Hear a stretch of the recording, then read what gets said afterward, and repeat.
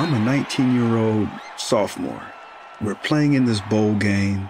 It's the first time that my mom and my brother get to see me play on TV.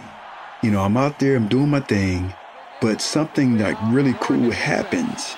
Out pattern, that might be intercepted. It is! Alex Molden has the pick! I end up getting an interception, which helps my team. Not only got an interception, but I scored a touchdown, right? So I got that, scored a touchdown.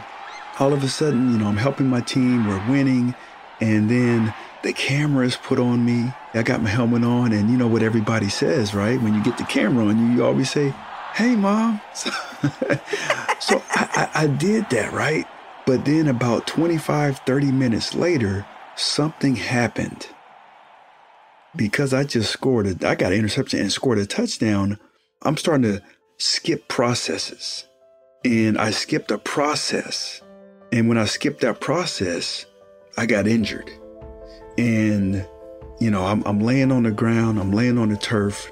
I'm thinking like, man, this really hurts, right? I'm not going to be able to finish this game. I'm not going to be able to help my team. Well, I end up, you know, getting walked to the locker room, and then the doctor tells me that it looks like I've torn my ACL.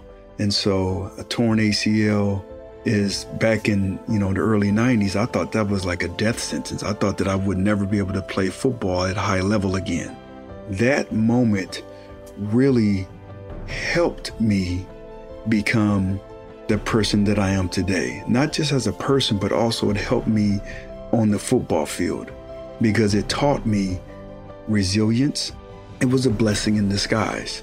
That shook me to my core. And it made me start to kind of question myself like, man, this football thing, this isn't forever. And my identity at the time was like, it was just wrapped into that.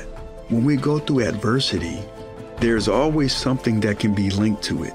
And I call it an advantage. It's just, it all depends on like the type of mindset that you're going to have. But we get to choose the mindset.